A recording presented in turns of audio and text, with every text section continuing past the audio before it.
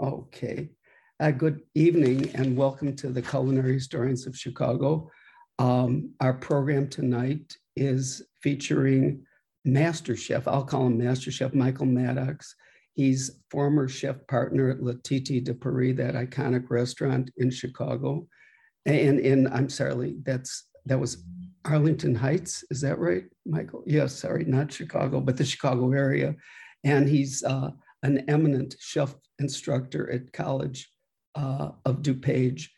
And I'll tell you a little bit briefly about Michael. Well, he's going to talk tonight about the making of a Chicago master chef. We're going to look into the mind of a chef, what makes a great chef, and and what makes a great master teacher, how he inspires his students. And he's going to give us his take on the evolution of French food in Chicago and a whole bunch of food trends, and insight into food today. So Michael spent his childhood on a farm in Princeville, Illinois, where he raised animals, field crops, and vegetable gardens. And he received his formal culinary training at Kendall College and the French Pastry School in Chicago. And he has a Master of Education degree from Concordia University of Chicago. Concordia University in Chicago, not the Concordia University of Chicago. He is a full-time chef instructor of culinary arts, baking and pastry arts, and culinology. I like that word, culinology, and Michael will explain what that means at the College of DuPage, as I mentioned. And among his many honors was being named a James Beard nominee for Best Chef of the Midwest 2009, and being recognized by both the Zagat Guide and Chicago Magazine as among the top 50 chefs in Chicago. But there's a lot more to him, and he's going to give a very tasty talk tonight on his life as a chef. And let's take a look into his life. Michael, would you come on down and dish out all that you know? Thanks. Sure. Welcome. You put a lot of pressure on me. I mean, I don't know about a master chef, but for me, I think you are. I think you are. Well, first of all, I'd like to thank everyone for joining this evening. I'm honored and blessed to be here. To be, I'm not really always talking about myself. It's more about the others who put me where I'm at today, and learning in great kitchens and meeting great people over the years, and working with great people as well, as far as chefs and other cooks I've worked with, and also other chefs in the industry and those kind of things too, in Chicago and in other places too. And I think, to me, I'm grateful for that. I mean, it's not about me. It's about, and even to this day, even when, as a chef instructor, is passing on the knowledge. And myself, I'm a lifelong learner. So we talked the other day a little bit with Scott, and I talked to Catherine as well. We talked, and something I tell my students a lot too is, and my wife, who's also a chef, we talked too, is that, when a chef tells you that they know it all, he or she is lying to themselves, and they're lying to you and they're lying to themselves, because to me, we never stop learning. We never stop learning about ingredients, about equipment, about and products and techniques and all these kind of things. And I think you should never stop learning. And whether you're a professional or you love cooking at home or dining out or all those kind of things, or smoking, barbecuing, sous vide, cooking, all these different things, I think we can learn a lot. And to me, that's what I find interesting, even myself coming from a culinary background and then going into culinology, like the science of cooking, and understanding what ingredients do and how they work together, and even challenging ourselves and tasting different items using different types of butter, different types of oil, or different, farm raised versus wild raised, and all those kind of things too. So to me, it's interesting, because myself, coming from the country, I grew up, like Scott said, in down central Illinois, small town and everything. And, my parents were farmers, my grandparents were farmers, my great grandparents were farmers, and those kind of things too. But not just farming, but also raising animals. And so, from that, my father had a big gardening. And so as a kid, we used to joke that my father raised big gardens, which means there was myself and my two siblings, my two sisters, that we were very good at pulling weeds. That was our goal, was to pull weeds, my father wanted a nice clean garden. But from that, we would grow so many different ingredients, and from beets to potatoes to beans, the corn to tomatoes. My father had 18 to 20 tomato plants. And, from all this, then we actually raised cattle and pigs, sheep, chickens, all these kind of things. And we would butcher. And even venison, hunting for venison and things like this too. And it really and everyone has their own story and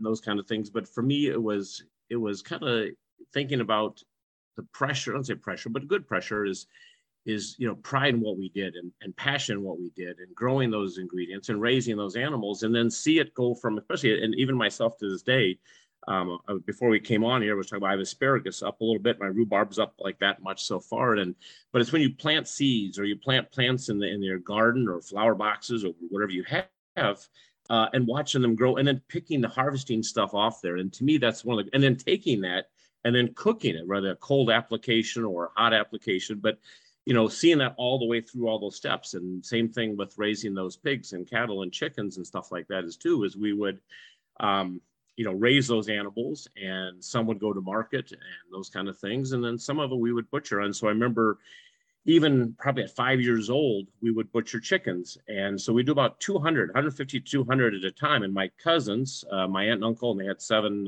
children, my cousins, would come over, and we all had jobs. And even like, for not to be crazy, but harvesting chickens, but we would butcher the chickens. And then my father actually came up with a machine that took the feathers off those things. And so we'd put them in hot water, right? To boiling water outside, put them on there. We'd take all the feathers off, and then we had to take them inside to the kitchen. And we had a whole group of aunts and sisters and those kind of things, whole fabrication to break those down. And even with pigs and with cattle, we had actually a walk-in cooler inside of our large machine shed. And so we would butcher those probably 4 to 5 pigs. And my job as a kid was one of the jobs is on a little step stool, after we had eviscerated or taken out the internal organs and all those things and washed it out and everything else, was to cut that right down the backbone, down the spine. And I remember as a kid up on a ladder, and we were taking a saw on it. I think afterwards my arm was going to fall off, until our neighbors, a couple houses, farms down, he was a carpenter by trade. He had a sawzall, came down, and he did it with a sawzall. And I think it's probably one of the biggest smiles I had in my life, because we didn't have to use that saw being like 10 years old trying to cut down that spine to divide that. But we would take that and hang those things. And we would hang the pigs for about would be 1 week. And the beef we'd hang for 2 weeks. And so that goes to aging that animal and going through rigor mortis and all those kind of things we talk about in culinology, and affecting that. Then we'd come back 2 weeks later or a week later, depends on what we're doing, which animal, and then we'd fabricate it. And to me, it was putting food in the freezer when we give some to my grandparents, some to my cousins, we'd divvy that up. We'd never for sale, we divvy that up. And it was interesting because some of the best memories I have in appreciation for ingredients and growing things and food come from that. And that's kind of where, to me, that's where it kind of all developed, because some of those items with a kind of a German Alsace on the German side, on the German and the French side, and Alsace area there on the border, we had large crocks. And so we would take cabbages and we'd make our own sauerkraut. We'd take the intestines of the pork, clean them, which was kind of a horrible job, but it was very good when they were done, make our own sausages. And we would do our hams and our bacon. And then my father and I built a smokehouse and had like a 20-gallon barrel that we offset it, and we would cold smoke, and we'd smoke the bacons and the hams and other meats like this. And to me, it was a way of growing up. And, yes, we had grocery stores on, all those kind of things, but 90% of what we ate as a family was either canned or preserved or frozen in different ways. And so going out and digging potatoes that night for dinner, going and maybe out of the freezer or whatever and grabbing a roast or steaks or whatever those things are, pork chops, whatever those things were. And then also picking fresh green beans. And to me, that really, really gave me, I think, a appreciation for cuisine and for ingredients and things like that. And so from doing that, even we had chicken. So we had not only butchered some, we also gathered eggs and we sold the eggs and those kind of things too. But having the freshness of those eggs really played a role in that. And so learning those different preservation techniques. The same farm, we also had fruit trees. So we grew grapes and we had pears, apples, and apricots, all these kind of things too. And we'd preserve. And I remember my parents and my grandparents would come down, and our neighbors who also did that, they had like harvest tables, and they would put out and they would make not good for your heart, but makes you smile. Julia the Child would probably smile at me saying this, is that lard crusts. And so we'd use lard from our butchering. We would cook down the pork and use that fat to make lard, but make pie crust when the fruit was at the peak of peak of taste and everything, is make a ton of pies, lay them out, fill them with the filling, butter, sugar, all those kind of things and stuff. Make crumble and put different things on top of them, and then we'd wrap them up properly, double wrap them, all this stuff. And we had a couple chest freezers, and so did my grandparents and other ones. And we'd freeze them all, and then that way they were taken, or we would process those and put them in ball jars, pints, and large and quart ones as well. But just seeing, waiting for that to be done. And what's funny is even a couple of the pear trees are still down at my parents' farm in Central Illinois where I grew up, and we still go down there today. And we'll go pick a bunch of pears and stuff, bring those back. And then I do stuff here with them, but I also give them to our neighbors. I share those things. And I think it's important, not saying, look at this, look at me, I brought you pears, but just enjoy them. They're ripe, they're beautiful. You can eat them as if, they're Bartlett pears, you can cook them, do what you want to do with them. But sharing those things. And I think even with here at the house here, we have a little garden and grow herbs and other things as well, and a bunch of vegetables too. But sharing those things. I have a cherry tree we pick every year, and so we have a bunch of cherries, and we made some stuff for our neighbors and things. And it's just sharing, I guess, the love or the appreciation for food, and that's kind of where that kind of started. And then from there, after living on the farm and things like this, that's when I moved up to Chicagoland per se. And I went to Kendall College, and that's when it used to be in Evanston. And, for me, it was having the love for, and cooking wise, I worked in a couple small restaurants, and it was never fine dining cuisine. It was just good places that made country style food, country types of food, and simple ingredients, simple things. But we always say, and we talked a little bit the other day about this, that, simple, minimal ingredients, maximum flavor. And if you can get the most out of those things, you don't need a ton.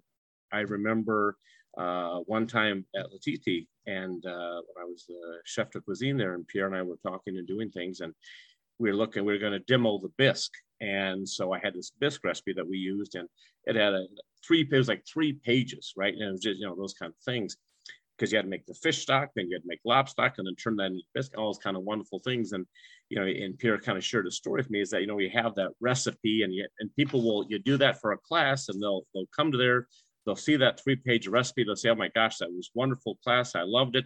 They'll take that recipe home. They'll put it on a shelf. They'll come back a year later and they're cleaning. They'll find that recipe. They'll pull it out and say, oh, that bisque was just wonderful. They put it back up on the shelf. And the point of that is they're not going to use it, right? And so you have to, in recipes like that, and nothing was wrong with that recipe, and it was some of the true ways we made some things, but it also has to make sense too. And I think sometimes we don't have, some chefs, some places will have 6 pages of a recipe, but it's not something you're going to want to. That's something that drives you to want to make those things. And so I think it's important to minimal ingredients, but maximum flavor. And what I mean by that is getting the most out of it. And so I kind of had that mindset of the stuff we did during the restaurants I worked in high school, and also on the farm, and my grandparents cooking and those kind of things too. Found it pretty interesting. One quick thing is that my great grandparents, he was a farmer for many years, and they moved to a small town near Princeville there, and he was retired from farming. And I thought it was kind of funny because they opened it and they ran an A&W root beer stand. So you don't see too many of those nowadays anymore, but they ran that for about 3 or 4 years. And I remember my great grandfather saying, he goes, this cooking thing is so much more harder work than farming. He goes, so they had about 4 years, but they had the old school A&W root beer stand, had the little stools out front and all the things lifted up and all this. And I remember seeing Mindy. I actually have a couple pictures here of that. And but just I think that was kind of how it came from that. Whoops. So from that, I went to cooking school, and I went to Kendall College in Evanston. And to me, it was a great introduction to more looking at method and techniques, and looking at, just great, just being with great people and great chefs. And, we looking at those, first for our first classes and stuff. But I made along that Chef Larry Smith was a great garde-manger chef. Chef Hubert Martini really kind of inspired me with the French cuisine, the classes he taught. He's now, he retired moved after Kendall, he went to CIA and was teaching in New York, and great school as well. Chef John Draz used to have a restaurant on Green Bay Road in Winnetka as well. I'm still in touch with him. I'm actually going to see him in a couple of weeks. It's funny what a huge community of people, of chefs and those kind of things, but also what a small community that is. He's actually going to come to my culinology class in about 3 weeks and be our guest chef. And it's amazing what a small world that is to come around. I shared this story the other day about Kendall. I remember about the first time I met Julia Child, and it was around probably in about this time of year, I believe it was. And she came to Kendall, and she was a guest speaker, and had the book The Way to Cook came out, and it was great to meet her and listen to her talk and everything else. And I remember that year I had bought for my mother for Mother's Day. I bought the book The Way to Cook, Julia Child's The Way to Cook, and I had turned the book on, and so she was signing those books. And so I remember a picture of me leaning over with my uniform on and her signed it to my mother and everything else. I had a friend of mine take a picture when Julia was doing that. I was very grateful for that. So I had the picture developed. I put it inside the book. And then for Mother's Day that year, I gave that to my mother for Mother's Day.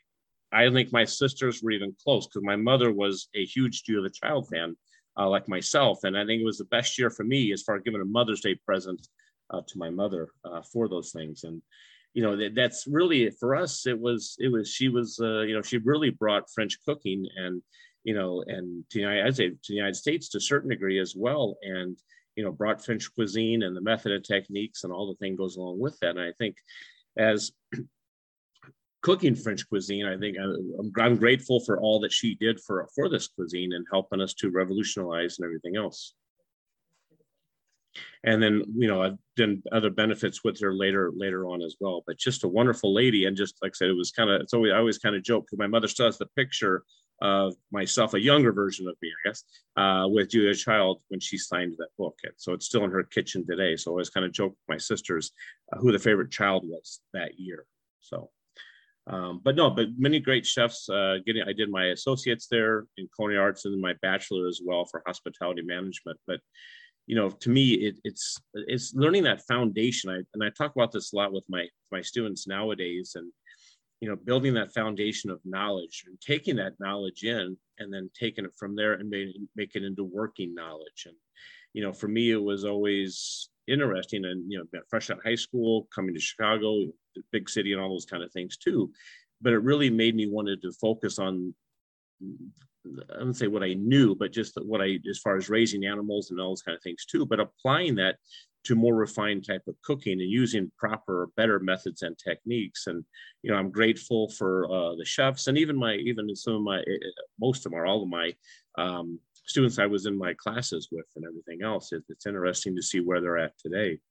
But while I was going to Kendall, I also worked at La Boheme, which was a restaurant in Winnetka and in the Laundry Mall there. And to me, there was a couple other gentlemen I was going to school with. They were working there as well. So I wanted to get in a great place. And, I had a car, but I didn't want to drive too far. And that's when I met Chef Didier Durand was the chef there. And Chef Dennis Magoo was the sous chef there. And it was very passionate. I mean, they're very passionate towards that. And we always kind of laugh, talk years ago. Certain chefs, very classic style, and people will say banché sometimes, and other people as well, give you a good smack on the shoulder or the back or those kind of things. The French style of learning, per se. And it was always interesting because, even there, you got a little tap on the shoulder or this and that, very, very, very, very little yelling once in a while and those kind of things. But, for me, it was showing me their passion for what they did, and they wanted perfection. We always talk about perfection's our goal. It's unattainable, but that's always our goal when you cook, and you want to have fun with it too. You want to, enjoy what you're doing. But La Boheme was a great restaurant for me as far as learning more about the French cuisine besides the learning in school, but working with the different chefs as well and different cooks and different things. And I remember always holiday time, the amount of Bûche de Noël that they would sell, not only to the patrons, but also sell whole cakes and those kind of things, going in early to go ahead and make those and get those out and everything too. And it was kind of the old school, very European style where we would start probably 9 o'clock in the morning and we'd go till 2 or 3 o'clock in the afternoon, 2-hour break per se. Then 5 o'clock start again and then work the night shift. And I remember as a young, probably 18, 19 years old, is that, some of us during that 2-hour break, it was because it'd be a long day overall, go down to the basement where there's some of the dry storage, and we'd take a nap down there. It was just like a quick little 20-minute nap just to refresh you for service at nighttime. But, you know, a lot of good memories there with learning and, you know, just learning from DDA and from Chef Duran and also from Chef Dennis Magoo. And it's just fun. And then during Kendall, when Kendall was closed over the holidays, I would stay and continue working because, you know, as those, you know, those who in the industry, if you train someone, you hate to have them leave December 12th and I can come back when school starts back up in January. Well, no, you train them, you want them there during the holidays. And I remember I stayed at DDA's house a couple years in a row, and I stayed at Dennis's house. And I was in touch with Dennis. He's now down in Captiva Island. They have a restaurant down there, him and his wife. And it was funny, I contacted her and she remembered me staying at their house with them because at school, you have to move out of the dorms. You can't stay in the dorms. So I lived with them for about a week, 2 weeks at a time during that time. But it really showed me the passion they had for French cuisine and cooking and all those kind of things. So to me, it was a great experience from there as well. I also spent time, I would say also at a catering company in Winnetka, also same kind of Winnetka as well, was a place called White Truffle Catering.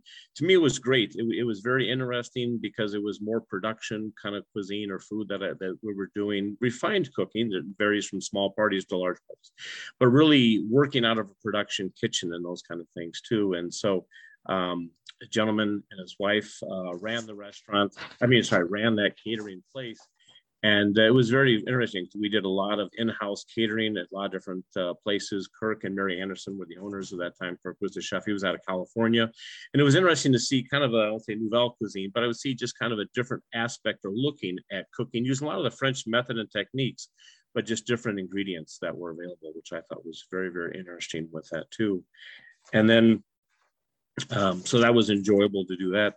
Then I also was at Le Titi de Paris the first time. And so I was hired as one of the line cooks after graduation in doing that. And so that was interesting because it was interesting when the first day I was there at the time, Pierre Poulin, of course, was the owner, and Jean-Marc was the sous chef there. And it was interesting to see when I first day I was there, and the restaurant was busy, and they were both doing dishes and jumping in and helping those kind of things. And it's kind of thing where you see something I say all the time after seeing this that day, it still stays with me today, as if I tell my students, I said, work as if you're the owner or the manager, but work as if you're the owner, do the right thing is what it comes down to. And you see a great chef like Pierre and like a great chef like Jean-Marc, and you see them helping do dishes and helping do all this kind of stuff. They weren't standoffish. They were doing for the best or the best for the restaurant. And that still stays with me today and leading by example. You know, they didn't have to jump in and help do those kind of things, but they did it because it was the right thing to do. And besides the cooking and the cuisine and those things too, but also the work ethic, I thought was very interesting to me. And you know, working with Pierre for those couple of years before I came back, he was a great mentor. I mean, for sure, one thing he always said, that we always talked about when he retired, is that we were both on the same page for 14 years together. We never had an argument. We always had the same focus. And he taught me a lot. So just interesting to hear that. Also being there, another chef that was chef cuisine was Rob Macy. After he left Le Titi, and he went on to open Harvest Moon Cafe, which used to be in Woodstock and those kind of things. And it was interesting too, because I was interested to see how he ran the kitchen and led the kitchen. And I think it's important, you know, making great food, but you also have to have the right management things. And for us, cuisine and ingredients and all those things and techniques, of course, are great too. But kind of we talked about earlier the other day was that, you know, how to lead the kitchen, how to motivate the kitchen, and, you know, yelling and screaming, all those kind of things. It works to a certain degree, but I think you have to be invested. And I've noticed a lot, even with the culinology aspect of the different places, even food manufacturing and processing, a lot of the owners that we do the tours with my students, is that the owners know everybody's name. It could be a huge operation, but they know everyone's name in there. I think that people really can relate to that and engage invested into that. And I think it's the same thing with cooking. And that's where Pierre was very good with that. And he was good with his clients and customers. Yeah. And so then doing that, but also in the kitchen, he was invested in us as well. But making that great food and working together as a team was important too. The Latiti also gave me a nice introduction to contemporary French cuisine. So we're using similar method and techniques, but doing different things with them, and using sous vide processes and other processes and other ingredients too, and looking at things in a lighter or fresher way, which was great to have that too. And I think it was a great situation for that. I still remember Yves Thuras, who wrote his books, and he wrote a very, very well-known chef as well. And he would come to Chicagoland for different things. We used to do the Vatel Club brunch, and that was a French-born chef club, which was great. And they used to hold that quite many years is at the Ritz-Carlton. And I always remember they called one time, and Pierre and I we'd ride together, go down to do that, and we'd cook at the moment. We wouldn't be in the kitchens, and other chefs would come early, and it's great. But for us, we kind of had it down to a system, him and I. And so as the start at 9 o'clock, we would get there about 8 o'clock, 8:15, 8:30. And I remember one of the times coming down, they called Pierre on his cell phone. They go, "Where are you at?" And I said, "Well, we're unloading right now," because some of the chefs had got there at 6 o'clock in the morning or 5:30, and they're back there in the kitchens running around trying to fight for space and everything else. And we had a little cart we rolled in, we set up, and we served 500 people pretty easily like that. And so to me, it was fun because we were cooking at the moment. And I think for us, I like that because, just like if you make something fresh, it's just the flavors, I think, is so much better, and it's incredible. And I think it's interesting. And also people like that little show as well, but searing that piece of pork or that salmon, you have the sauce there or ragu or some kind of relish or whatever you're doing with that. It just makes it incredible. Just like we have friends come to our house, chef friends and other just neighbors and stuff too come, and we'll cook. Even if they're not in they love to watch cooking. So a lot of them have to have a glass of wine in their hands, kind of recommendation when we're cooking, but they'll jump in and give a hand and help with those kind of things. And so I think it's fun is that we always say, and it's a common phrase, I'm sure all of you heard it, but they say some of the best memories are gathered around the table and being together. And or some of the fondest memories is gathered around the table with great food and great wine and things like that too. So it was always interesting. But when Yves Thuras used to come, it was always funny, and something that when Chef Blanchet came, and Patrick Chabert and other ones that came, and Michel Tournier had came, and they all came to dinner that night. And I remember talking, and it was a great table. I mean, I was astounded and happy and proud to have them at the restaurant. And I was talking to Jean Blanchet a little bit before he'd come in, and I was talking off the side. We were talking about about the menu, what we're going to do, and this and that. And it was interesting. And his comment kind of stuck with me. It still does to this day. And he goes, "I know you're going to give us great food and great service," but he goes, "To be honest with you, I'm watching all the other tables and watching how they get taken care of and how the food is." And it really kind of hits home when he said that, because you want to take care of everyone in a restaurant. So that, to me, that kind of stuck with me, because in making that great food, not just because those are great, wonderful master chefs or incredible chefs, is that we want to make the same food for everybody. And so that's something we talk about with our students, is that make great food. All we ask you to do is cook with passion today, and have fun when you're doing it, and be proud of what you put out like that. And I think that's important for people to do that. Even the one time Yves Thuras came, and his wife was with him as well, of course, and she had jet lag, and so they had a great dinner.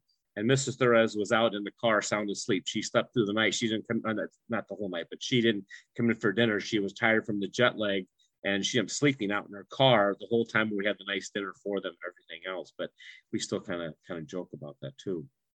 I think also it was a proud moment for us cooking that same thing at Latiti as well.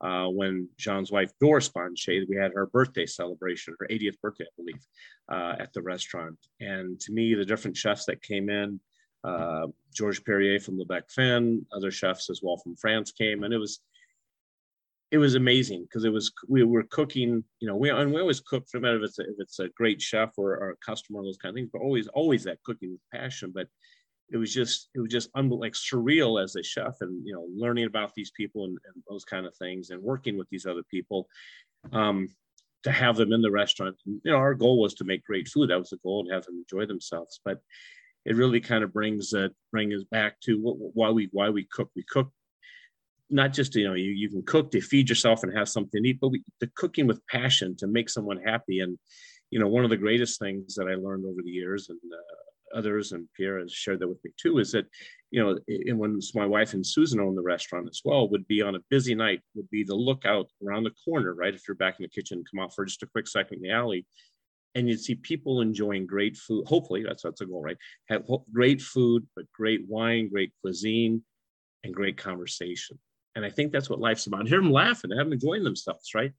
And it's not just the food, but it's also the atmosphere, how the wait staff reads the table, takes care of the table.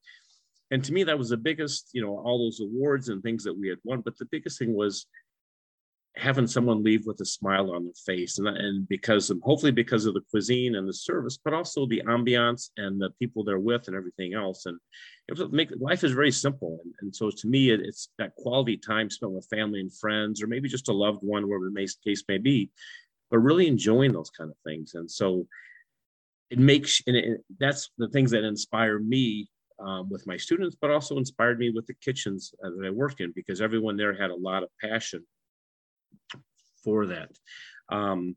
During that time, working there as well, while I came back, I also worked at a resort in Florida, not only Chicagoland kind of a thing, but I worked at a resort in Florida in Fort Lauderdale. And that was great because we were doing parties for 8,000, for 2,000, and we would, it'd be incredible. So I worked, but I also worked in the garde manger area. I worked in the banquet kitchens, in the pastry shop, and they also had a restaurant called the Renaissance, and it was a fine dining cuisine. The chef was an English gentleman, and it was great. I mean, it was just the same thing. It was using a lot of French methods and techniques, but just great cooking and a strong kitchen and great kitchen working together.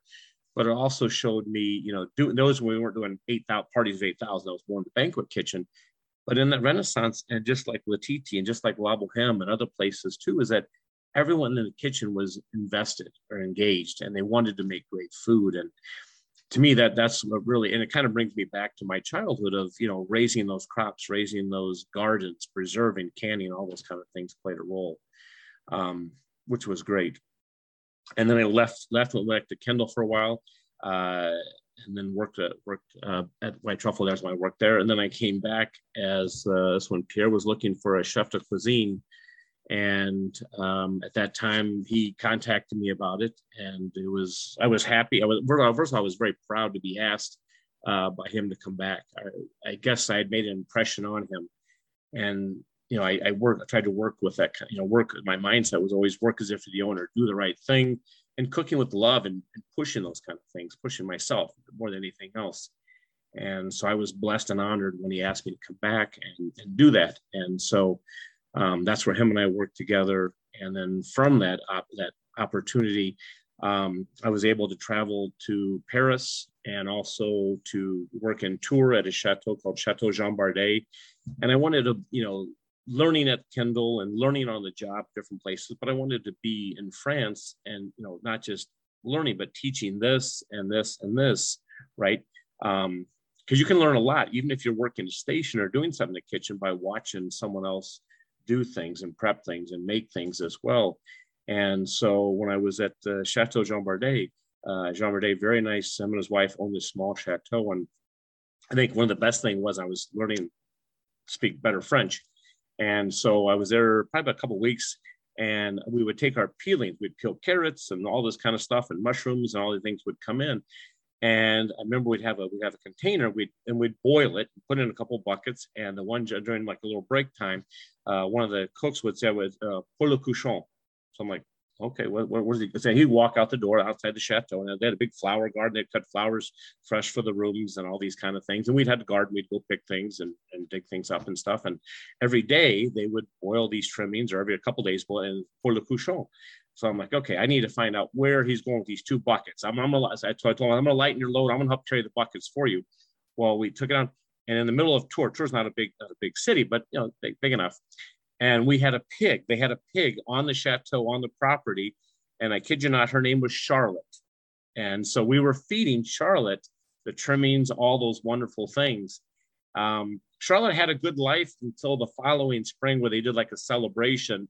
And Charlotte was the guest of honor in the dining part of that, because we took a lot of the spring vegetables and leeks and mushrooms and all this kind of things, and we actually fabricated Charlotte. But I just remember the first time I couldn't figure out where they were taking these 2 buckets to do that. And then on my time off, on days off from there, and it was very, very regional cuisine, which is, it was evolving or changing when I was in France, because the older chefs, or we don't say older, we say, even myself, I'm more seasoned. I'm not older, I'm just more seasoned. That we would, very regional cuisine and getting items just from there. And the younger French chefs that were starting to come up in those different restaurants and places like that were taking ingredients from not only other regions of France, but also other parts of the world, which was very interesting. And I remember going to Chinon, and the maitre d', or the sommelier from the chateau, had some barrels. And actually I went to Chinon, we drove down into the caves, and I was on pictures, we actually bottled wine, and for this winery, Olga, and I feel like the last name, what the name of that is right now, but they're still in business today. At Benny's, I see their wine. Other places I see wine, but their wine is still there. I still have the bottle that I brought back from France, carefully, with like 6 pairs of socks, clean socks, wrapped around it in my suitcase. And I brought that back, and it was one of the bottles that we had, but they were very hospitable, very nice. So I sat on this machine. We had corks in a bucket of hot water, and on the machine was probably 400 or 500 years old. I mean, it was really, really old. And I was corking the wine for them down in this little. Yep, that's exactly the name. Yep, it's R.A. I think is the way it's spelled, but very, very hospitable, nice people. So we got done doing our work for the day, and we went back and had some little aperitifs and had hard-boiled eggs, and just wonderful, wonderful memory of that. And it was, so I always make a point. So I have their wine downstairs, some of the wine downstairs. The one I brought back, I still have it, but other ones as well. And it's just a great memory. And I'm a history buff as well. So I not only making that and going down in those caves and seeing this huge barrel and these old fences locked in and everything of wine, and then taking that and then turning that in, bottling that, and then they had a little processing and doing those wines, which I thought was pretty interesting. And then another time I was able to travel, like a working vacation per se, and that's where I went to restaurant Michel Roustan, and that was in Paris, and he had 7 restaurants, and I worked at his namesake, not too far from the Arc de Triomphe. And they had the restaurant, and then around the corner was the bistro next, translation, the bistro next door. We actually shared kitchens together too. And it was interesting because for them it was very, Paris was the largest city, huge, and it was always kind of funny, very European style of dining, because first French people didn't come out till 10 o'clock. And so it was always interesting. If there was an 8 o'clock table, 8:30, they used to joke that it was the Americans coming to eat right away, because Americans want to eat 8 o'clock, or in this country, right, 7 o'clock, 7:30, maybe 8 o'clock is kind of a prime seating area. But they always did joke, because I was the only American in the kitchen. They would joke, your people are here early. They go, us French, we come at 10 o'clock, we'll sit and relax, have a glass of wine. We'll be here till midnight, 1 o'clock. And so it was funny to do that with them. But I learned a lot about true great cuisine as well. And again, not just working, but teaching my hands and things you see and things you remember and write down. I'm a big note taker person. I'm a visual learner, and just writing those things down and transferring those things, how we could utilize them, or what was interesting. And it was very interesting to see that as well. It was, I think I did a good job. I felt I did a good job, because the last day before I flew back to the United States, we got off work around 1 o'clock in the morning, 1:30, and at the time they wanted to take me to the disco, right? So the dance place. So the whole kitchen, Michel Roustan did not go, but the rest of all the chefs, the cuisine, and the sous chefs, and they all took me out. And so I ended up going to the disco till about 5 o'clock in the morning, 6 o'clock in the morning. And then I jumped on the plane to come back to the United States. So it was interesting. And then I get on the plane. We're on US Air France, Air France, and coming back, and then I see a friend of mine, Dominic Tong, who owns Chez Moi in Chicago. He actually was at Bistro 110 as well.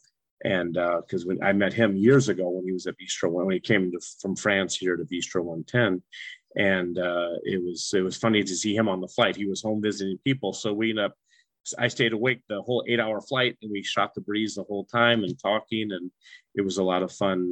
And so I got off the plane, and at that time my daughter was probably 4 or 5 years old. 4 years. Emily was 4 years old, and my wife was there with the stroller with my son Bryce in the stroller, and my daughter was holding the stroller next to him. And Dominique got off ahead of me and walked out, and he knew my wife Susan just professionally. And he comes over. He's kind of, those who know Dominique's kind of a big guy. Comes over and gives my wife a kiss a French kiss on both cheeks like that. And Emily goes over to him and he goes, "Oh, how are you?" And Emily kicks him in the leg. She goes, "You're not my dad. You can't kiss my mom."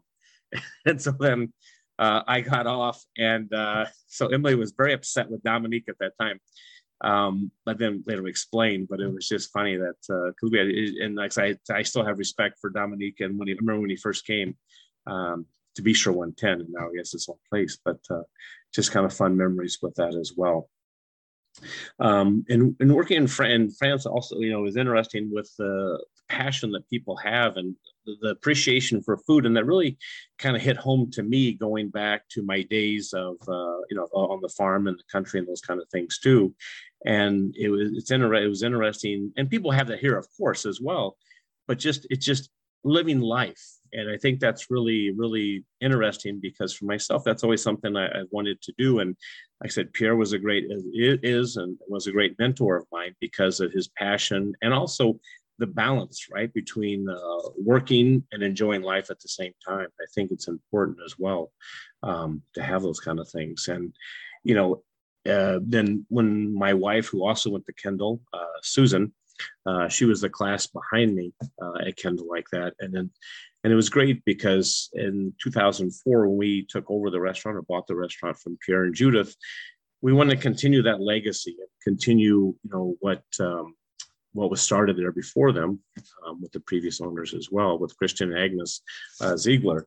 And so that was our goal, was continue the contemporary French cuisine, but continue to do things and continue to push the envelope on great flavors and cuisine and what was available, right? Things, especially with ingredients that we could get, and more global ingredients and different cultural ingredients, but you infusing those or utilizing those in our cuisine. And myself, I enjoy the savory side because it's by taste, right? And we use taste as an acronym, right? The word taste. So a T is in taste, A is in analyze, S is in season, T is in taste again, and then E is in evaluate or execute, and how it goes from there. It's something we teach as well. And it's something you do all the time at home. If you're tasting something, you taste it.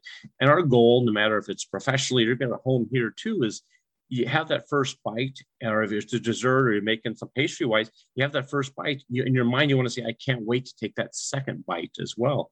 And so we always kind of joke with our students, and I say joke, but we tell our students is like, you want people to want to have to take that second bite. They can't wait to have that second bite of whatever that is, right? No matter what you're making, a canapé to a soup, to a salad, to an entree, to a dessert, all those kind of things. And I said, all we ask is you to bring the best that you can today. And I've learned over time from different chefs and from working with other cooks and things like that too, was to have that passion and have that and be engaged, right? And because it's not just me, and that's something that, again, Pierre had taught me as well, that even though as a chef or a chef owner, you take the compliments, you also take the complaints, and you have to know how to cycle those through as well, and also come back to the staff and talk about the great things and promote themselves and promote them as well.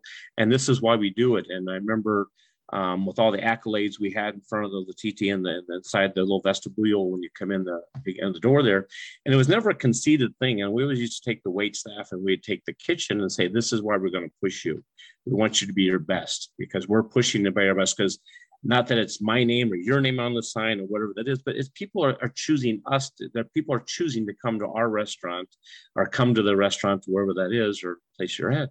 They're coming there because they have a choice and they decide they want to come to you or come to that restaurant for the passion and the pride and the elegance that you have in cooking. And I think that's important for the next generation of culinarians, is to think about that and to think about how to best have the situation with that. And and to cook with pride and cook with passion and taking that minimal ingredients, maximum flavor thing. And from that, it was a great, 8 years with my wife working together. And it was, people always say, how did you work with your wife? I can't work with my wife or spouse or whatever that is.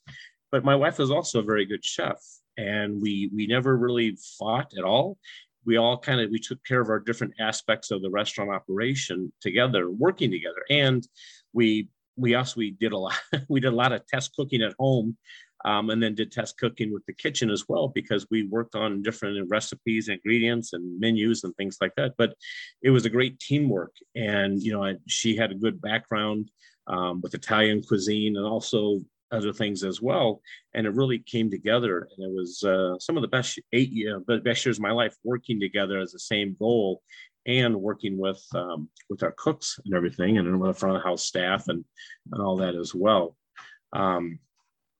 I think we saw great examples with Jean Monche and Doris working together. We saw with Pierre and Judith working together. Even Bernard and his wife as well at Le Vichyssoise, we saw this. But we had many competition out there as well, but we had a mutual respect, because I remember many times with Roland and Mary Beth and with Jean and Doris, and then even with Michael Lackwitz when he was there, with other chefs, even with D&J Bistro, with Mazzato and Dominique and them.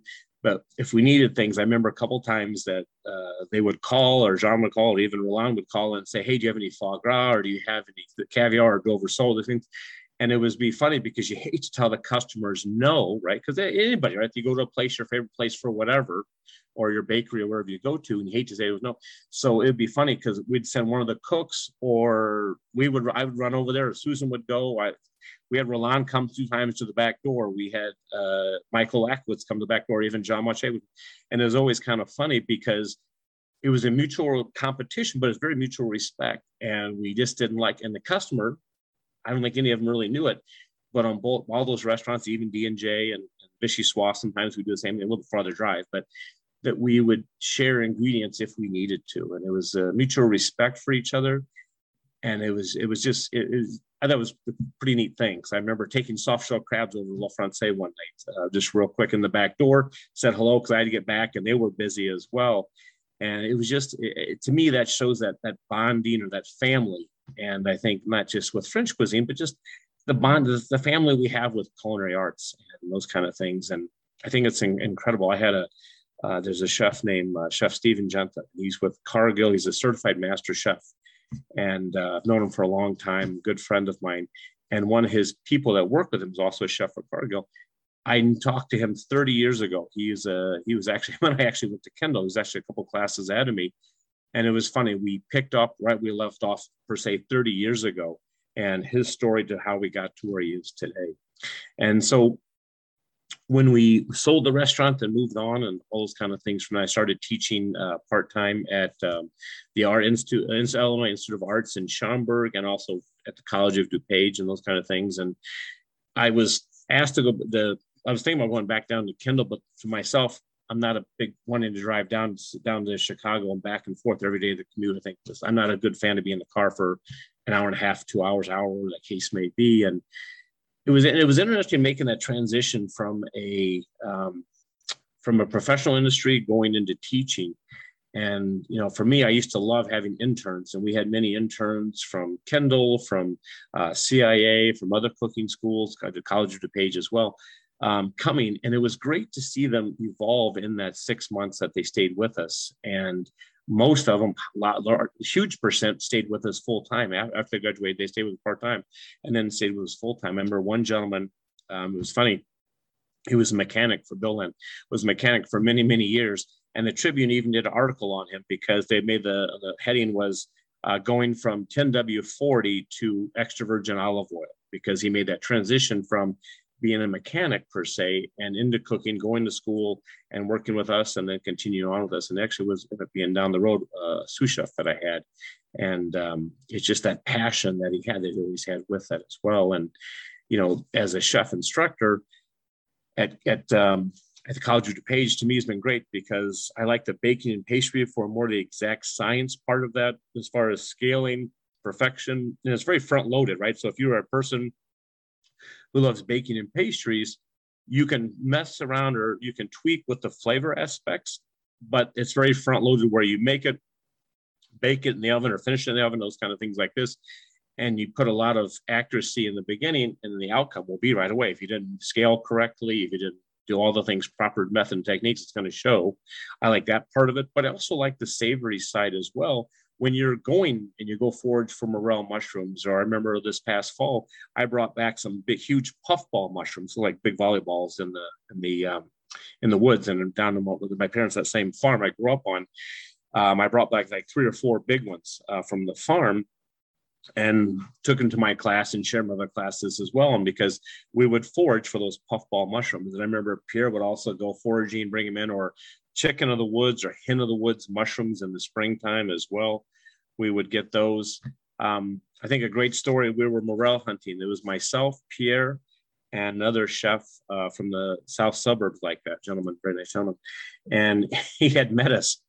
And we were in this forest preserve. And so with myself, and so Pierre and I rode down together, and the gentleman called. And so not sure, I grew up in the country. We took little sacks and bags and things and went out foraging. We knew like kind of like your favorite fishing spot. You don't like quite tell everybody where those morels are kept. And over there someplace, or that fishing spot's over there. So I remember going down there, and our friend called us and he said, what kind of coffee you want? So all of a sudden we show up, and he's got Starbucks coffee, which is not something I normally had on the farm, those kind of things. So we're out there mushroom hunting. So myself, Pierre, and this other gentleman, we found a few here and there. And my friend, he was taking his phone and he's putting the GPS so that way he could come back next year and know exactly where they're at, which was kind of, technology was a little bit different, something interesting. And we kept hearing bang, bang, bang, bang, kept hearing noises. And that's kind of strange. Those are gunshots. I'm like, that's what's going on. It's kind of strange. So we went on the way. Then we had packed some lunch, everything else. So went back, had lunch, and then went back and forth. We heard bang, bang, bang, bang. I'm like, what the heck's going on? And we come back out to the vehicles, and then there is a couple of gentlemen walking out of the woods carrying hunting guns.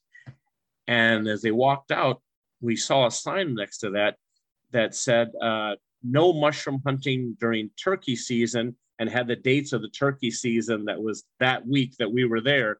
So we were 3 big turkeys who were walking around the woods mushroom hunting while people were hunting turkeys, there.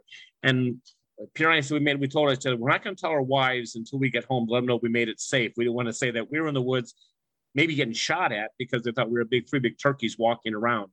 The positive thing, we found a bunch of morels. The negative thing, we might have got shot that day if we weren't careful just with that, but it was just, there was a little sign that we didn't know. And like I said, that was our area we knew. This gentleman, a friend of ours, chef friend of ours, took us there. So it was kind of interesting to that. But what's interesting with myself now, and the school has a restaurant, has a Waterleaf restaurant, which is all student ran. My wife, Susan, she takes care of that a couple of days, American regional cuisine there, but and does a great job with that. Myself, I teach a variance of baking and pastry classes and culinary classes, and then also culinology. It's something that's very interesting. And to me, it's kind of how you have a research chef, a research scientist, and you also have a chef, and how they come together, and how, because a chef can make, I believe, can make things taste good. Not that a food scientist can't, but that food scientist can have that shelf stable and all those things that go involved with that. But sometimes we've seen over the years how that culinology has kind of evolved, and giving that flavor, adding more flavor to that. Now, science, food science can do all those kind of things as well, but a culinology, a chef, a research chef, R&D chef, or those kind of things can help with that. I think it's interesting with our students is trying different techniques and trying working with those food processing manufacturing companies. And so for our students, I think it's interesting. It's another avenue, right? Because years and years ago, I joke with my students, I said, they had just invented the wheel, and then I was born like the next day. It was pretty exciting. And from that, you have that food, you have that cuisine, and you want to make it great. And how can we do that to make it shelf stable and last longer, things like this? So, having that ability to do that and to work with those and understand what ingredients do and how different methods and techniques and the ingredients, how that works as well. So it's just very, very interesting with the food science part of that as well. But even in our culinary students, it's interesting. It's kind of funny.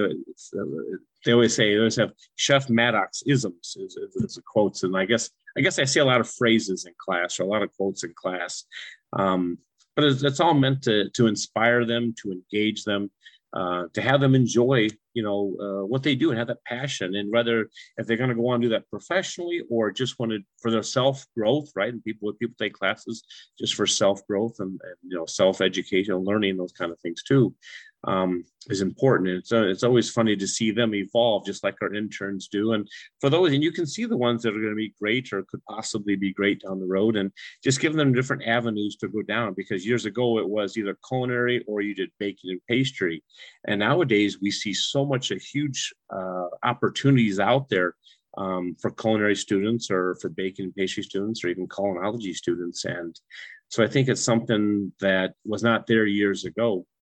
And with talking about that community thing, as well as I'm still in touch with many people I work with, not just chefs, but also some of the cooks that over time that are on my age or a little older, a little younger, and they're doing more of the R&D work and doing those kind of things, which I thought was pretty interesting, to still be in touch with them, which is great. And it just shows that community that we have with other professionals in this industry that we have as well. So I think that's kind of interesting to hear those kind of things too.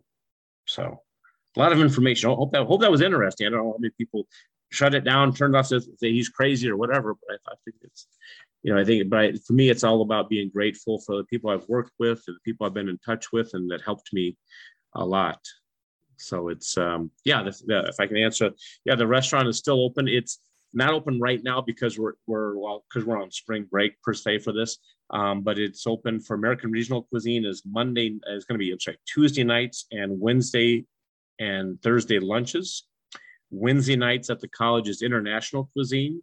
And on Thursday nights is contemporary cuisine. So we have a few more weeks of that. We're week 11, I believe, next week. And then during the semesters, it closes per se, just because it's all student run for that. So that's called the Waterleaf. If you go to the cod.edu, you can look up the Waterleaf restaurant. It has it there too. We also have a fast casual restaurant as well that we do Tuesdays and Wednesdays for lunch. And then there's a little culinary market as well that we do. And so it's just a great outlet from what the students make. So we don't make small batches. We learn methods and techniques, and we teach all those kind of things. And myself continue to learn, right? To me, it's always learning, always looking for different challenges for myself. Kind of goes back to where I said, you never stop. You should never stop learning. As a chef, I don't know it all, not even close, but I continue to learn from other people, or even learn from my students, right? Things that they do or life experiences that we have, and other chefs, right? In the industry. I mean, all those kind of things. And I used to enjoy doing those different benefits that we did downtown and things, and seeing other chefs and talking to them. And, to me, it's continually learning. And I go to seminars and stuff, even for myself, and to pass it on to my students.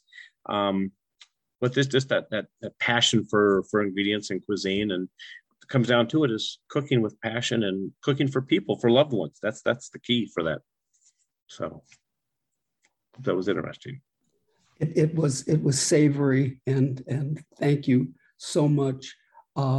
We're gonna be what we do typically is open this up to chat questions, and Kathy will read the questions. But we're going to do something a little different tonight. This is we're almost channeling. Remember the show This Is Your Life? Mm-hmm. They would bring people from your past. Typically, I start out asking questions, and then we turn it live, and then we turn it to the chat questions. Tonight, we're bringing somebody from your past, the person who's responsible for channeling you here tonight, your friend, food writer, author, Cynthia Clampett. And Cynthia's going to give a minute or two on her observation about you, and she's going to ask you a few questions. And she knows you so well. So I know she's written about you. And anyway, Cynthia, take it away. This is your life, Chef Michael.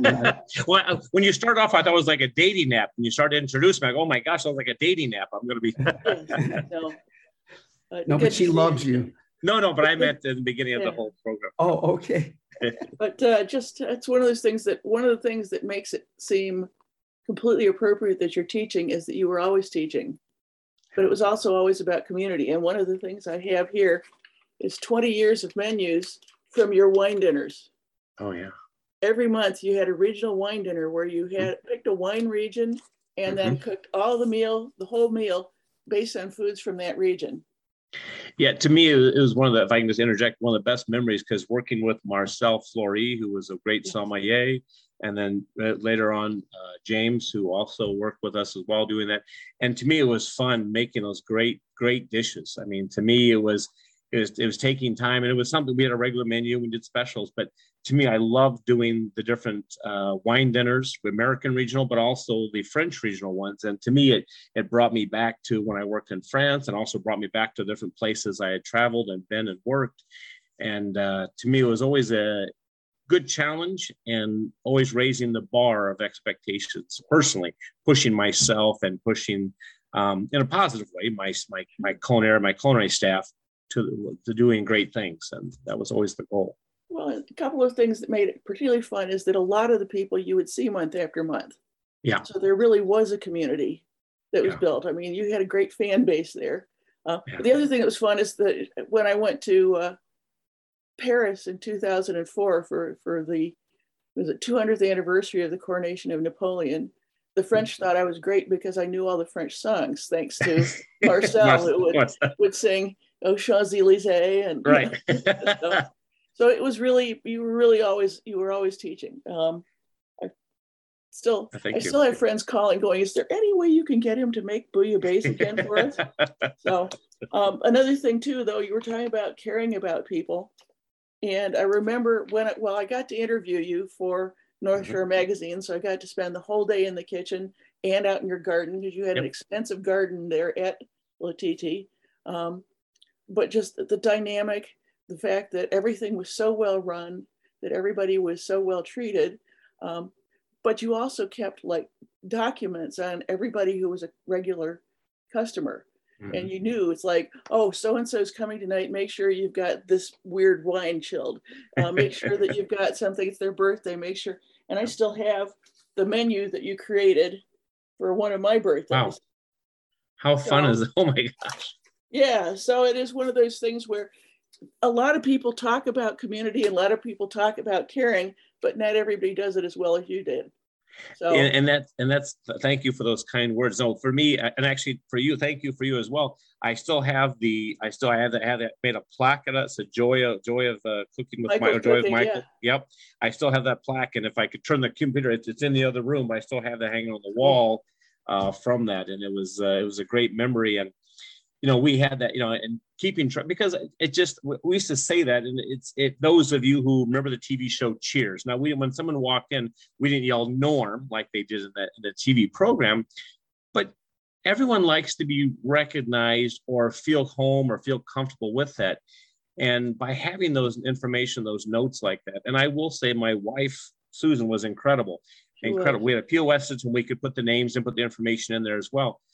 But my wife, I can't do it. But she's a gift, because she could tell you she remember your conversation she had with yourself or with this customer, and what they wore and it's just incredible. And not because she had to, because she was very engaging personality with that. And so she was a diamond for me, because I couldn't remember all those things that she's very, very good at. And she could pick up right from a year ago or last month when that person was there, or 6 months ago. And I think that kind of falls back into that. Everyone likes to be comfortable, right? And when you welcome home, and knowing what their favorite table is, or what their favorite drink is, or what their favorite foods are, right? We used to do all kinds of things like that, because they can make memories anywhere. They could stay home, make memories, they go to another restaurant, but why they chose us. And we were grateful that they chose us to join us and be, and allowing us to be a very small part of their celebration, or a very small part of their life. And if we can make them smile, or have them enjoy that cuisine, or have them enjoy that service and everything, then I sleep comfortable and I did my job. But we did our jobs as a kitchen, as a restaurant, as an operation. And I think that's important. And I think that's a big part of that is, showing that. I mean, I think it makes a big difference, and good business, of course. But more than that, it's more about the people, and when they come in and knowing those things, because we all like to be recognized or knowing, oh my gosh, this is your favorite table, or we have this, like I said, this champagne chilled down, or this wine chilled down. And also for the birthday thing, right? Those weddings and things that we did. And it was always funny to have couples who got married and small receptions only at the restaurant. They would come back year after year. I remember one, not to take away from it, one year we had a croquembouche, and they wanted a croquembouche, like a French wedding cake for the wedding. And so I remember I'm making the puff of the pot de choux. We filled them with different types of pastry cream because they wanted the real French one. So I had built it on sugar, built this nice tower in the back in the vintage room. And then I made the spun sugar, like with the handle with all the nails, right? Spun sugar, wrapped it around and put like sugar butterflies I made out of pulled sugar and made sugar. Beautiful. Left it in there, had the air conditioning was on, perfect temperature. Their wedding came back in the next day, and the top fell off. And they were coming at 4:00 in the afternoon. It's a phrase I like to use. I use at school. We have to make magic happen. So I made quick more pot de choux. My Susan was in the back making pastry cream for me and all that kind of stuff. We made it, came out beautiful. But it's that crazy pressure because you don't want to come back to that customer and say, we had this beautiful, I took pictures of it and I still have them. And then say, sorry, just like sharing the stuff from other restaurants, stuff, sharing that. And so they came back every year after that and made like a mini small tabletop croquembouche for them every time they came back every year. And I think making those memories are important. So fun. Okay. Now, there's a question here that I'll ask in a minute that somebody else has asked, but I just thought I'd ask, what is it about French chefs and motorcycles? I know. To me, I love it. That was always when we took over. I didn't talk about it, but when we took over, I think it's the freedom of the road. I mean, it sounds such a crazy thing to say that, but it's controlling. It's being outdoors, and that's kind of part of it. But I remember we took over. We used to call that the Great American Ride, and I know that Jean Manche, Patrick rides, Chabert rides them, Pierre did, myself as well. And we would do the Great American Ride. And it was always the funniest thing. We used to get a chuckle out of that because you're at a fine dining French restaurant and we'd have like about 50 motorcycles out front of the thing, people in leather and all kinds of biker gear on. We'd go and Pierre would help orchestrate that, which was great. And we'd go for a nice thing. And then we'd stop at a park every year, once a year ride, Great American Ride. And then we'd have like smoked salmon sandwiches. And we'd have like pork that I had roasted and sliced on baguettes. And then for dessert, I'm torching creme brulee in this park. So people, typical biker food, right? Smoked salmon, pork loin, creme brulee, all this stuff. And so we get back to the restaurant, the bike's out there, and then we'd go ahead have a nice four-course dinner with that. And, talk about camaraderie and community. And it was just greatest thing. And so I think that for French chefs, and I know Dominique rides as well, from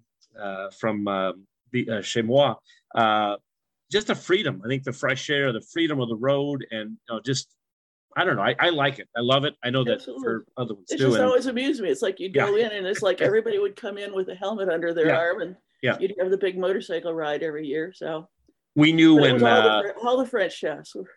I knew when Susan and I took over. I always knew when either Pierre was stopping by or Patrick or Jean Manche would stop by, because we had geese that lived on top of the restaurant. Now, they would be up there and they would be honking because they would look over the back of the back door and we'd hear them honking, and then we'd hear the motorcycles pull up, and we knew it had to be one of those three people stopping by to see us.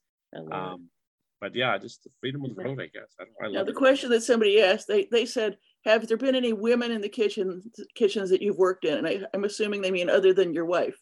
100%. Yeah. Even like Beverly Kim, who's nominated for one of the James Beard Awards as well. She worked with us for a while as an internship.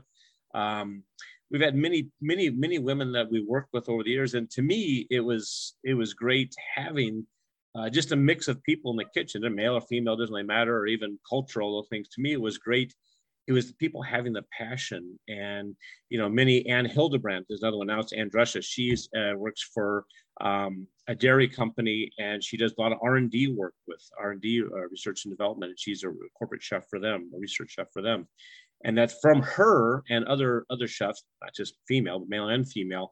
I've actually joined what they call the RCA, which is Research Chefs Association, and also the IFT, which is Institute of Food Technologists. And that's kind of the culinology side of that situation. But, working with all great people. And, to me, it was even chef, this is way back there, 30 some years ago, 30 years ago, Chef Ruth Meinskaiser. She was a chef, and I tell a story to my students all the time.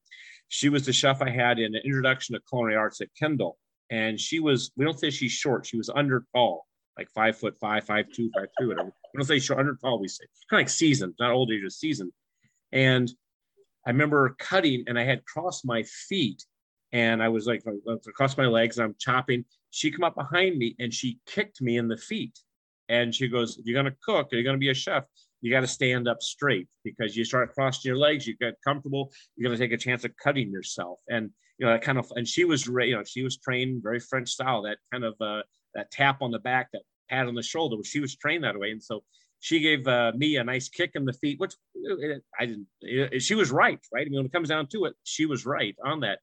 And I shared that with my couple students a couple of weeks ago, because one of the students had their legs crossed. And I said, I'm not going to kick you, but I'm going to tell you a good story. And I said, Chef Ruth Meinskaiser was 100% correct in her process, because you get too comfortable, you're not producing, right? And so the question, I think Charlie Trotter said at one time, they said, are you working hard enough? Are you working fast enough? And both answers to those questions are no.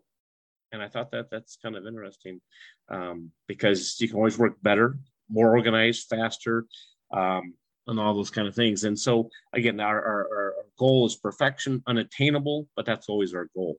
And I think that passion, I keep using the word passion, I apologize, but to me, it's really what it comes down to. And have a love and making people happy. Like you said, back to that community, is making people happy. And sometimes we have friends come over to our house sometimes, and other couples, not in the industry, but come over, and we have like 12 people or 10 people in our dining room.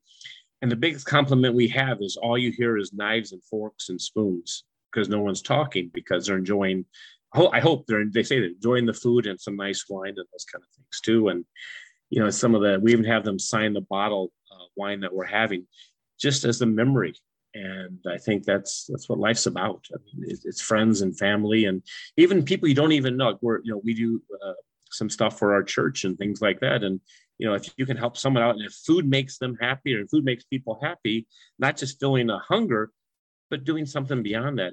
And I think that means a lot, right? Because when you're cooking professionally or even at home, you're cooking with your heart, and it really shows in the food that you make. And if we can express that to our cooks years ago, to now our students nowadays, and show how much passion that we have, people who's ever leading a kitchen or leading an operation or a business, all those kind of things, you want to emulate, or you try to emulate the owner, the manager, the chef, wherever, it depends on the operation, of course.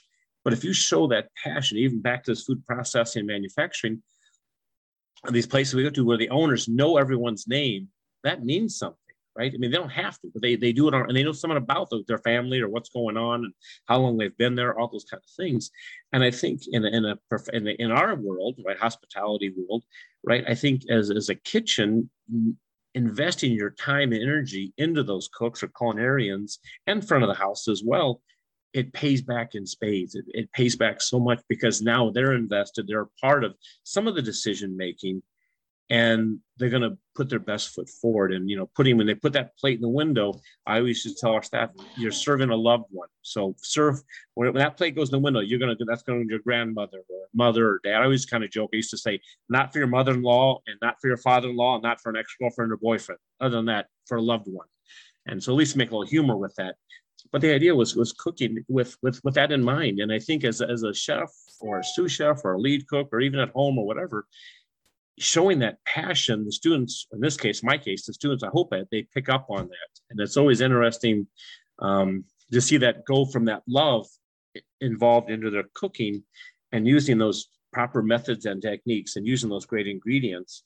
And, and it's interesting. I showed that real quick. I showed a quick story. I remember I showed the other day on Monday. I remember I was at my sister's house for Thanksgiving, and this is a couple of years ago. And I remember on Thanksgiving, I had turkey and all those kind of things. It was like Saturday, day after Thanksgiving, a couple days afterwards. And I'm like looking through her fridge and looking through her cabinets, and I'm trying to find, what I can make. So let's make something. We don't need to go out or need to work. So let's make something. So I said, oh, you got this. I can make this. And then she go, I'll make some lasagna. Easy, quick, no big deal, right? Just got some different things. I'll make some different lasagna. And all of a sudden she goes, just a second. So my younger sister goes over, and I'm pulling things out of the fridge and out of the cabinet, going to make a sauce, and I'll do mushrooms, going to cut them, all stuff. And she comes back with a piece of paper like this. She goes, I have the recipe. I go, the recipe. I go, I don't need a recipe for lasagna. She goes, you don't? I go, no. She goes, oh, okay. I guess I'll put that one back. And it was just, it's funny because as learning, starting off school like that, recipes were golden, right? You had to follow the recipe exactly. And some people still do, which is awesome. But it was interesting when it kind of flipped for me personally, where yes, I can follow a recipe and I love to, but a lot of it's percentages or ratios, and also cooking with what you have. If I have portobello mushrooms or shiitake, or if I have rutabaga or whatever, a roast is a roast is roast. If I'm considering that, if I'm, what am I going to do with that method and technique? All those things are involved. And where my sisters, I kind of made the joke. My sisters never put pleasure and cooking in the same sentence. They never go together. Never have pleasure in cooking, and so that's why she has a recipe and those kind of things. But it's interesting because to me at this point, and I can follow a recipe, and I love to follow. I do, especially if I've never made that thing before. But if you look in your cabinets or home, what we're going to make for dinner or supper or whatever we're going to do is you just kind of pull it balancing, right? Because we look at the 5 tastes. 6, 7, we can go in deeper, but there's sweet, sour, bitter, salty, umami. Then we can go to kokumi, we can go to antithesis as far as the cooling, the spiciness, all those kind of things. But balancing, like make a vinaigrette, you make a sauce, balancing that is important. And through that acronym TASTE will get you there by doing that. But it was just funny that time she went and got the recipe, and she was amazed that I didn't need a recipe to make lasagna. I said, no, I said, maybe in my beginning days, 100%, but nowadays it's just, I'll make magic happen, right? And that's what we do. And that's at restaurants, that's what resorts, that's what good places, I think, do, or even at home, right? All of a sudden you have friends stop by, let's make some magic happen. What do we have? What can I make? Or, and that's kind of fun thing about it too. Yeah. So. Oh, by the way, Cynthia didn't, or Scott didn't mention it, but in just short of 2 weeks, Cynthia's going to be back talking about her book, Destination Heartland. It'll be on a Tuesday, not on a Wednesday, but 2 weeks from yesterday. Anyway, I promised to ask this person, they had to leave, but no worries. I promised to ask their question. They go, at Latiti, Michael produced very classical dishes. His greatest influence in Chicago was at the time that molecular cuisine and experiment cuisine was becoming increasingly prominent. I wonder how he felt about that food trend and his relationship to the other style of cooking. Molecular cuisine, I teach that in some of my classes, and I think it's very, very interesting. I think you can go that way to a certain point, but at the same token, I think it has to be great. No matter what techniques that you use or products that you use, or, some of them, I think some of it's, I think it's very interesting, right? Some of those things. But part of me, it was never, some of that is to me not real cooking per se. And it comes out, it's cooked, it's all edible, all those kind of things. And it's wonderful, it's unique. I love all that for those reasons. But it's not it's not all the things that I would like to do. You know what I mean? I think when it comes down to it, and that can be classical, it can be contemporary, using different products, using classical techniques, contemporary techniques. And some of that we take and we utilize. A good example is, using a circulator, right, to do sous vide cooking. Incredible, awesome, wonderful. I read an article the other day. It's kind of a cheater for untalented chefs, is what I read an article about.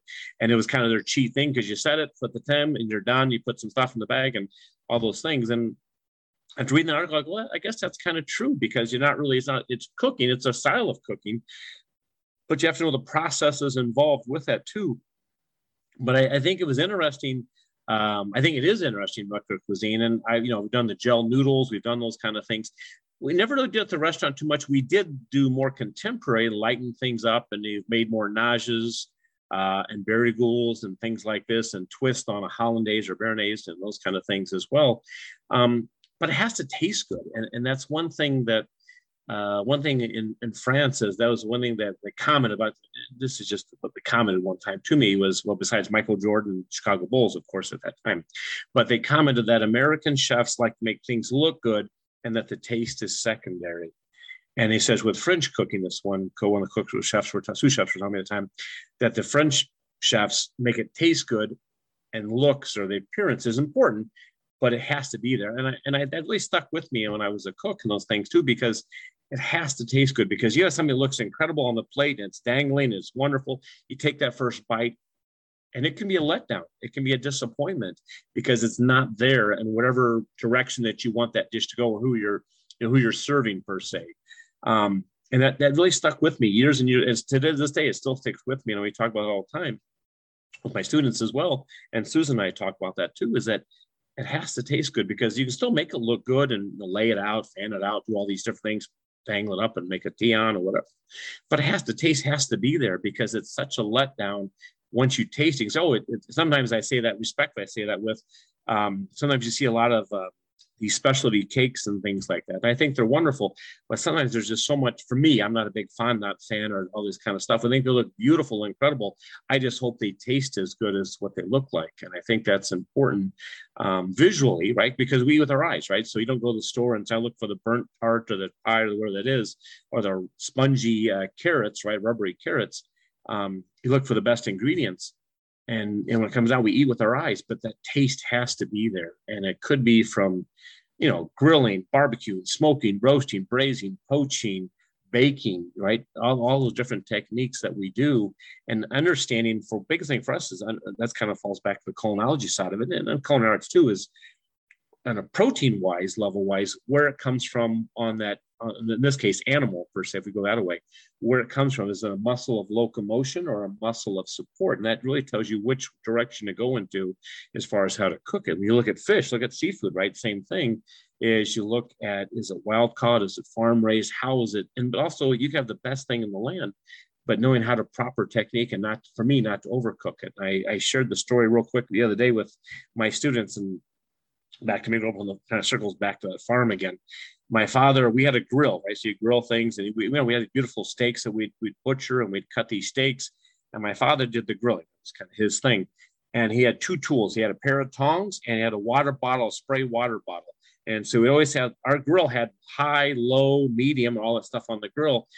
His was always on high. He bypassed low and bypassed medium right to high every time. So that grill would be smoking hot. He'd come out, he'd put the beautiful steaks on there. T-bone steak or round steak or whatever, pork chops, whatever it was, put them on there, close it, and there'd be smoke bellowing out of that thing, just going crazy. And so he'd lift the lid, and there's a fire. There's a fire going inside, with grease and oil. He would take the spray bottle, spray it, turn the stuff over, spray it some more, close the lid, smoke filled out of there. And so I'd make the joke. I told the joke to my students. I said, I didn't realize what medium rare, I love medium rare beef, medium rare was until I left the farm, because all I knew was well done, like a piece of shoe or leather, because my father always overcooked the steaks way too much. And so it was, we did at the restaurant I worked at, we made steaks, but my father was the king of burnt, overcooked, and his favorite tool was the spray bottle to spray out the grease fire going in the grill. And so my students got a good look. And it kind of, and what it does, it tells a good story, but also hits home with them to remember. Just like we had a whole pig today, we fabricated. And with the pork shoulder, right, the upper part is called the Boston butt, and the lower part is called the picnic shoulder. And a classmate of mine, Sarah, she told me the story that, and it's a good memory. I told my students a great memory is that how to remember what that Boston butt is on the top part. The lower part is called the picnic shoulder. Now, most people use the Boston butt for barbecuing and those kind of things. And she always says, Boston is in the north. He goes in. She's from Kentucky. And she goes, and in the south, we know how to picnic.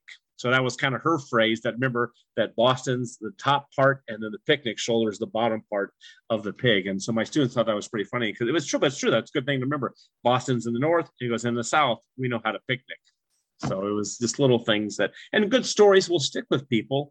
And for us with students, and they bring back that memory and they say, Chef, remember when you said this and talked about this? And again, engages them and then makes them want to do great things. And I think the same thing as myself as a cook years ago and as a chef, I think all those things, you try to inspire your people you work around, whether you're a cook, whether you're a sous chef or a chef, all those kind of things. It's inspire your team, kind of what Cynthia had mentioned, to come together as a group and that camaraderie and trying to make great food, whether it be baking and pastry, sweet or savory items, and have that passion and that's the atmosphere of the kitchen and in front of the house or the operation. It really transcends into everybody. And here's your expectations. And I think it's important in an operation. So how old were you when you decided that being a chef was your chosen profession? And what if cooking as a job did not exist, what would you do for a job instead? Oh my gosh, great question. I would say probably in high school, I would say it was, and that kind of falls back to that foundation because that foundation of growing vegetables and growing fruit tree and growing and then raising animals and all those kind of processes and taking wheat and making flour out of that and taking corn and making cornmeal out of that. And I just liked how you had those things you put in the ground or you raise those animals and how it as you take care of those properly and properly taking care of those feeding them and watering and planting and all that. So I'm picking weeds, all that stuff too, but then you get to have eating those things, those great ingredients. And it was just that my parents never did fine dining cuisine, but it was more taking simple products or simple ingredients and making great things with those. A great stew, right? A great, bouillabaisse or a great, we used to make like a pheasant stew and things like this, and just making great things with that, and the brining techniques and the curing we did and the smoking. I guess it is kind of appreciation for cuisine. And when I started this restaurant, I was actually underage. I was 15 years old, I was 16, supposed to work. I actually started when I was 15. I remember going to this restaurant. It was a few miles away out in the country. It was like kind of a bar and grill place, and no longer there, but the building's still there. And I remember going in there, and it was my first real job per se, and I got hired underage. Like even if you go to Europe, that's a norm, right? You start doing your apprenticeship and things like that. But it really showed me, showed me cuisine and showed me, that type of cooking. And at that point, I saw how all that came together in more of a public restaurant or public atmosphere. And even it was a country cuisine, not outstanding. I mean, as far as what things we were doing is very good food, but just wasn't as refined as what I did later in life. But it did continue to show me that appreciation. So I would say sometime in high school, and I had a lot of fun working there. We worked hard. We worked a lot. Besides going to school, I was there 4 nights a week working. And so to me, it built that kind of thought process for me. So where would you go to dine in the Chicago area to celebrate a special event? Well, see, for me, I'm still stuck with back with Le Bouchon, even though Jean-Claude is no longer with us. I know his wife and his sons running those places, running his 2 restaurants, but also Chez Moi, which is Dominique's place like that. This COVID thing, this COVID is a thing, I shouldn't say it that way, but it's really kind of slowed down and hurt those restaurants. And I think about, and I speak to other chefs quite often about those kind of things. And, to me, it's going out to eat and trying to support those restaurants, not only downtown Chicago, but also out in the suburbs too. I think for us is supporting the other restaurants as well as we see those. Even Michael Lackwitz's restaurant Michael is a great one as well as the suburbs and those kind of things. So to me, if you can support any kind of restaurant, I think that's the way to do it, because it's for sure as chefs and as owners, it's very challenging times these last 2 years. There's no question about it. And I think really no matter where you go, if you're looking for great food or great cuisine per se and great service, but also enjoy the people you're with too. And I went out for Indian cuisine the other night with a chef friend of mine. It had some, very good Indian cuisine. To me, I'm always trying to look at different techniques and different things that we have. So that's it. There's one last question. It's kind of on the personal side, but at the same time, you've been very open all evening. So how did you and your wife meet, and did you make your own wedding cake? My parents paid her many years to go out with me. So my parents sent her a check every month. No, I'm kidding. She was actually in the class behind me at culinary school. And there was a group of friends that we were all together, because we're the same age and everything else. I started in June, she started in September, and it was a group of friends that ran around. And after, I didn't actually start dating my wife till probably about a year or so, 2 years after I graduated culinary school. I guess those checks finally cleared or something with my parents, but it was just, I loved her personality, and she's a very good chef, and I loved her personality and how she was very passionate like I was. And I think that was a big part that drew us together. And she also comes from the country of small town, Oregon, Illinois. And I was raised in the country. She was in the city, more small town. But we both had that kind of small town feel and small town, I'd say opinions, but just we could relate on a lot of different aspects of small town and country kind of living. And it was to me, it was great. So we dated, and then we got engaged.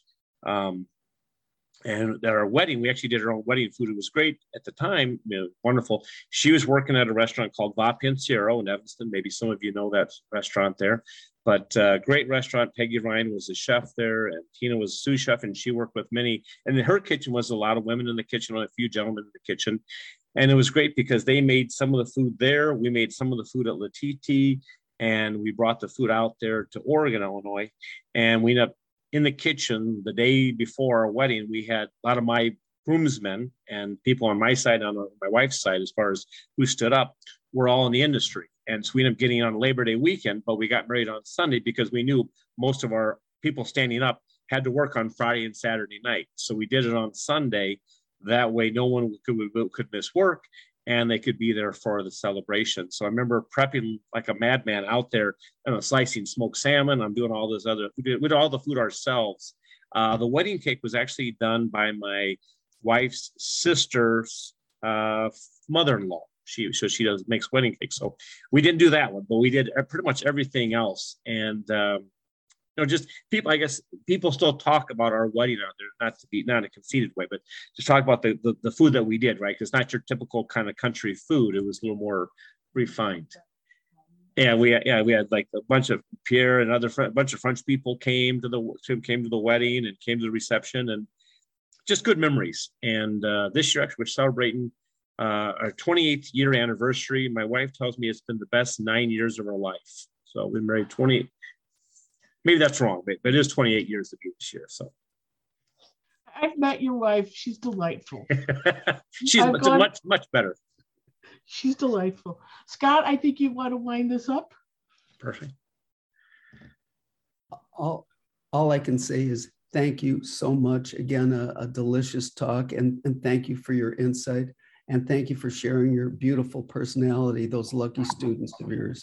So just keep on doing what you're doing, and we'll all be better off for it. Thanks, Michael.